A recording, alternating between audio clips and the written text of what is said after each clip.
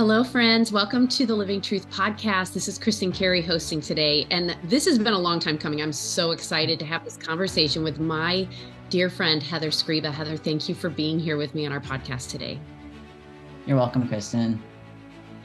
So, you guys, this is a very personal podcast in a lot of ways because I've known Heather for the last 9.5 years. And we met in 2014 when she was a student in college, and Michael and I at the time were doing some traveling and speaking on college campuses, sharing about our stories of sexual brokenness and sexual betrayal, and offering students an opportunity to meet with us one-on-one in a confidential setting to talk about anything they were struggling with in those areas. And Heather came to me and we met. It was like, I think February or March of 2014. And here you are all these years later. I know. I can't believe it's been almost 10 years. Oh my gosh. So you guys, Heather has an incredible story. She has gone through so much transformation, so much emotional, spiritual, psychological healing and renewal. And of course, it's not over, right? We're all a work in progress.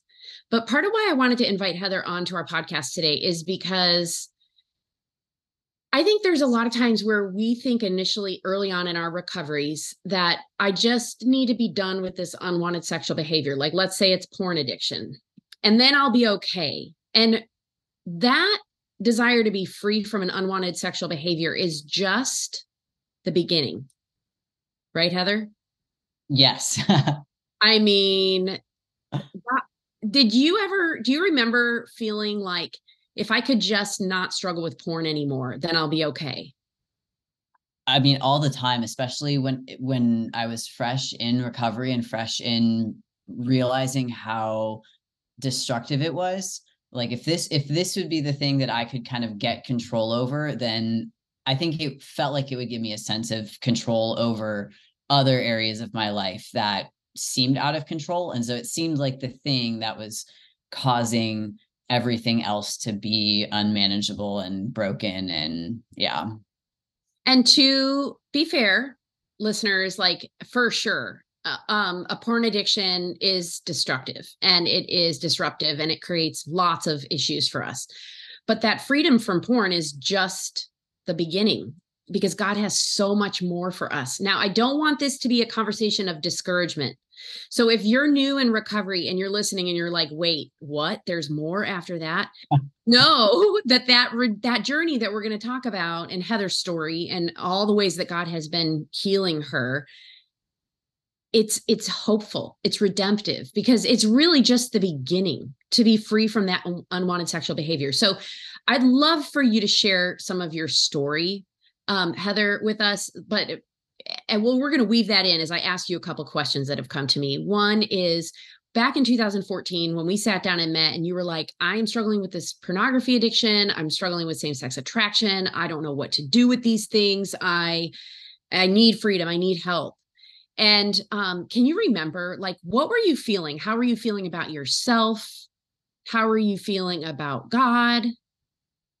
Yeah, I remember feeling really alone for a variety of different reasons. And one just being a woman who was openly talking about struggling with pornography. Especially at that time, like it's becoming somewhat more common to talk about it for like women struggling with it. But at the time it was very much in like a man's problem. And so I've already felt somehow like defective or somehow more broken than all of the other women who were surrounding me. But then I think too, on a heart level, like I really hated myself. Like I had trouble spending time. I had trouble being alone because then I was stuck with this person that I really didn't like. But if I was around other people, it made me hyper aware of how much I didn't like myself because I didn't fit in, or whatever the line was at the time, whatever the thought was at the time that was going through my head. Being around people was like equally as hard. And so it felt like there was this just no place to find where I could like really be me, and who I was not someone who was lovable or worthy of belonging. And I think there was just a lot of shame around just my existence and who I was as a person in general. So at what point did you start to unlock and feel like, okay, I'm finding what I need to not be bound to this struggle with pornography? Like, how did that unfold?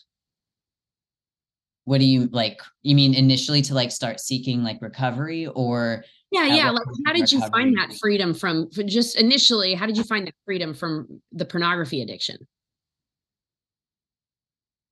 Uh, um, I don't, I feel like it was like a step by step learning how to, I mean, it felt like just like a baby steps along the entire way. It wasn't like overnight, it was immediately free. Like there would be so many times where I would have like a decent bout of sobriety, or and then something would happen and I would stumble again and I'd be like, oh crap, like I'm back to square one. But every time in those bouts of clarity, that the like in the bouts of the clarity that came with Mhm. helping my brain reset, and like even just letting my heart reset, every time there would be some sort of stumble, it never pushed me back quite as far as when I was in like the throes of being like of not having done any work or any recovery work. And so I think it really was a like a day by day, like as I began to learn and began to be okay with feeling lonely and learning how to like actually emotional like sit in hard emotions and learn how to find connection amidst shame. Like that was a huge part too. Like I remember feeling all of this, I just being able to like tell you all sorts of things and be like, here's what I feel, here's what I did. And knowing that that was going to be received with love and care and kindness and grace, and to not have the a reaction that I was anticipating be the reaction that I received. Like it was so gentle and kind, that every time I felt like I got a little bit more of a taste of what it felt like to truly actually walk in freedom. And so every time, bit by bit, I had a little bit more of a glimpse of what it was, of what I could hold on to. And that like fueled me to stay motivated and stay, yeah, just stay like I kind of like stay the course when things weren't going as expected. Yeah, because what we were talking about offline is like you were using pornography to try to numb your emotional pain. Yeah. And what else? What were the reasons like that you have since discovered, like you didn't know it at the time, that that's why you were struggling, but what were the other reasons? Yeah.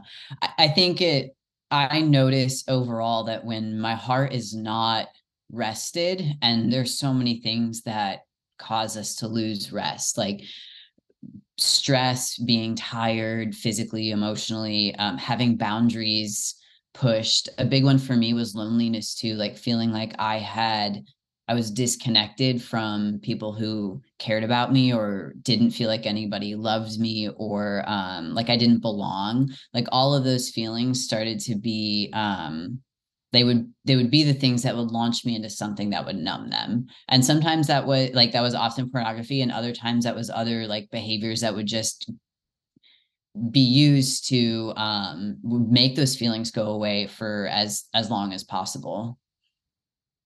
Like what kinds of things would kind of at least temporarily numb? I mean, food is a big one too. Oh my gosh, because food is comfort, and sometimes it was a little bit too much comfort. And I mean, even exercise at times, it was like if I can just do something that distracts me enough that maybe I can forget what I'm feeling or not have to deal with this uncomfortable emotion. Like I was so desperate to avoid those things because they felt so scary, and they felt so like it felt like the emotions were going to kill me. Um, and so if I could just avoid and delay those for as long as possible, that was the better option. Yeah. So I hope this is encouraging to you guys who are listening to know like this is such a process. And even if you have a significant period of time where you are experiencing freedom from unwanted sexual behavior, that sometimes like we can regress a little bit and feel like we're all the way back at the beginning. But in fact, you are making progress because you're learning and you're growing and you're getting a taste of the freedom, and you're realizing this is so much better. Like the life God has for me, the life of freedom. And once I learn more how to regulate my emotions and how to let God heal the wounds in my heart that I'm trying to numb, I could have a better life than I ever thought possible. So there is so much of your story, like from when you started that recovery journey in 2014, right?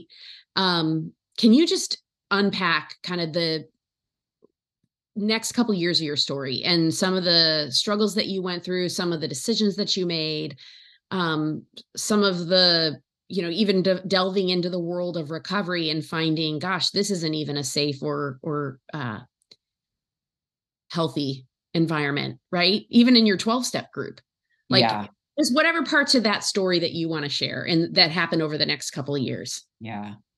Yeah. I think the first thing that comes to mind is just the boundary setting process that was so hard to learn in every context of my life, like with family, with friends, in ways that would continue to protect the freedom that I was finding. And with learning to set boundaries, you're learning to start to step away from people pleasing, because boundaries they're not going to make everybody comfortable, and they're not going to give everybody everything that they want. And I think even in like the 12-step program that I was in, or in relationships in my life or family or whatever, the practice and exercise of learning how to set good boundaries it has taken so many years to feel like I'm in a spot where I recognize what the boundaries I need are, and then I'm comfortable enough to actually state them and then enforce them when they are pushed, because they will get pushed. And there were so many ups and downs with that too. But it's such a learning curve. And I don't know if this is answering your question, but I think one of the things that I have found the most helpful to keep in mind is how do you measure progress? For me, I think I focused so much on the number of days that I was like sober or free. And that almost puts like putting my focus on that. Like it was so good in the beginning, but it became something that the focus was more on the number than on the heart level healing that was happening. And so then when I would, like, if I did like relapse or stumble or whatever, that crushed me more because I lost that number, not rather than recognizing the measure of progress being, well, how quickly did you get back on track? How quickly did you reach out to somebody? How quickly did you actually recognize the things that set you back there, and then kind of learn what adjustments needed to be made moving forward? And usually it came down to recognizing what need of mine was unmet, or like what boundary had gotten broken that resulted in some emotion getting triggered. Yeah. Yeah, it's really cool to hear you talk about this in hindsight now, since I was able to watch your process and your transformation. Because now, I mean, like you're human, you have a heart of flesh, and it's hard, but you set your boundaries and you adjust your life so that you can live a sustainable, God connected life. So, okay, so you're starting your recovery journey, you're starting to get some freedom, and you're starting to experience a taste of all of that. And then you had an experience with gender and sexuality, like sexual orientation Yeah. stuff, that was a really big part of your story. Is there any part of that you'd like to share with us? Well, I ended up transitioning and living as or identifying as a trans guy for, gosh, almost 2 years. And I think in hindsight, again, I think that was another attempt at that self-protection that I think my heart was so looking for, even through pornography. It was self-protection from feeling hard emotions. And in transitioning, it was so similar, but it was almost like in my mind, or I think like subconsciously, like I felt like it was, again, much safer to present this way or to feel this way or to interact with the world this way. And I think I just in hindsight recognized so clearly just like how my heart felt so vulnerable and unsafe, just like I didn't know how to protect it. And so I had to find, like, it was just this constant search for ways to like feel safe and feel like I was going to be okay. And initially, it kind of felt like it was working. Yeah, no, it definitely did. I think I think the first year and a half, it felt like all of my problems had gone away. But then I think as the dust settled and it kind of things became more day to day of just like, this is the life I'm living, here we are. Those internal heart rumblings started to come up again of like, I'm still feeling like I don't belong. I'm still feeling like I'm somehow not loved. I'm still feeling like somehow I'm not protected, or whatever the unmet need was in the moment or in that time period. Like those things started to resurface when they had been muted for a while. But as things became less, as I guess as they became more day to day, there was less distraction and less excitement. And so I think those underlying emotions, like they never actually addressed, they were just set to the side. And as things calmed down, they all of the same feelings started to surface again. And so it was like dealing with the stuff that I thought I had dealt with, or the stuff that I thought had been sorted out. So you're 2 years into having transitioned and realizing this is not meeting my heart's deepest needs. Also, you believed and felt like being in a good relationship with another woman would satisfy that longing Yeah. and that need. And what did you discover as you kind of dove into that world? For me, I think I was looking for someone to be the like my everything in my life. And I think I realized very quickly, maybe not very quickly, in hindsight it felt very quickly, I think it took me a while in the moment, but that I was asking someone to fulfill a role in my life that they're not able to fill. Like there was this, it felt like, I mean, the analogy of having a leaky bucket, like I was asking someone to pour all of their time and energy and emotions into this bucket in my heart that was never going to get filled up. It was insatiable and constantly asking for more, like more nurturing, more love, more acceptance, more attention. And I mean, that's just more than any one person is designed, other than God. Like that is more than any one person is designed to fill. And but I thought that that was going to be the thing that ended up meeting all of those needs. And it And did temporarily, right? That's the well, thing. and yeah, it did until, well, what'd you say? I said that's the thing about a lot of our struggles is like sometimes they, just take like a short acting thing like food, right? You Yeah. feel this ache and this longing, like this emptiness, and you eat something, especially something that gives you a lot of dopamine, right? And serotonin, and it does feel like it scratches the itch. And so same thing Yeah. with like getting into a relationship with another woman. For a while, it felt satisfying and it felt right and it felt like what you wanted Yeah. and needed, right? And eventually you realize this is not healthy for me. This is Yeah. not what I need. And so, anyways, Yeah. go back to you. Yeah. And not even that it wasn't healthy, but it was the recognition of the unmet expectation.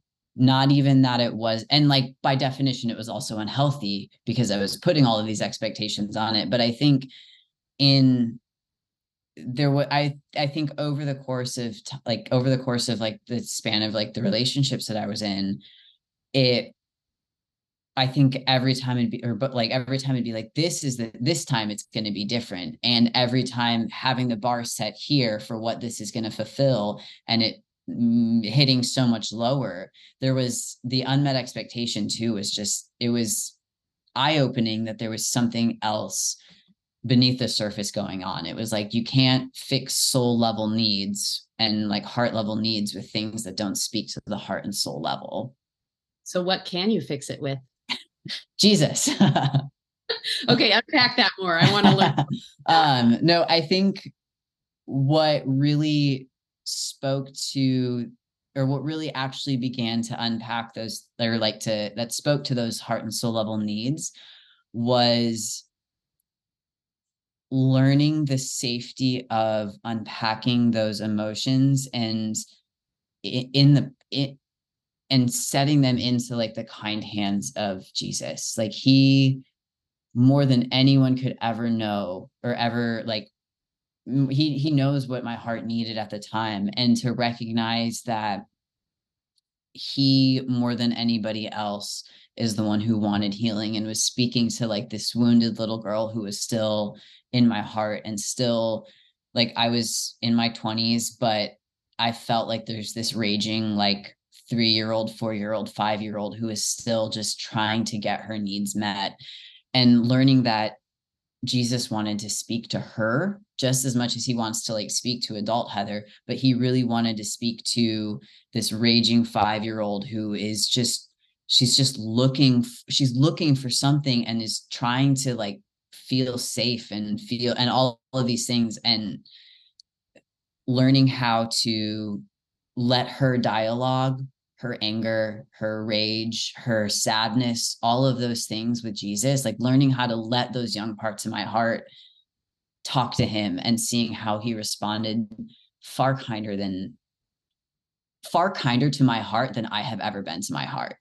And to be like, wow, if he can speak to me that way, then maybe I can let myself off the hook a little bit. And maybe other people actually can hear from him and like show me that same kindness too, like be kind of Jesus with like in the flesh, like represent him as I begin to like let people in, like let people closer and closer, and kind of let the walls of my heart down a little bit. Well, that was just the beginning of Heather's story of transformation to living beyond sobriety into a life of freedom and transformation. You guys, I cannot wait to share part 2 with you, which will come out in 2 weeks. And if you have not already, would you take a moment to rate or write reviews on whatever podcast platform you use to listen to the Living Truth podcast? When you do that, that just helps more people find us. It helps more people find the hope and the healing that we want to offer. I cannot wait to be with you again in the next episode. And until next time, I'm holding out hope for you.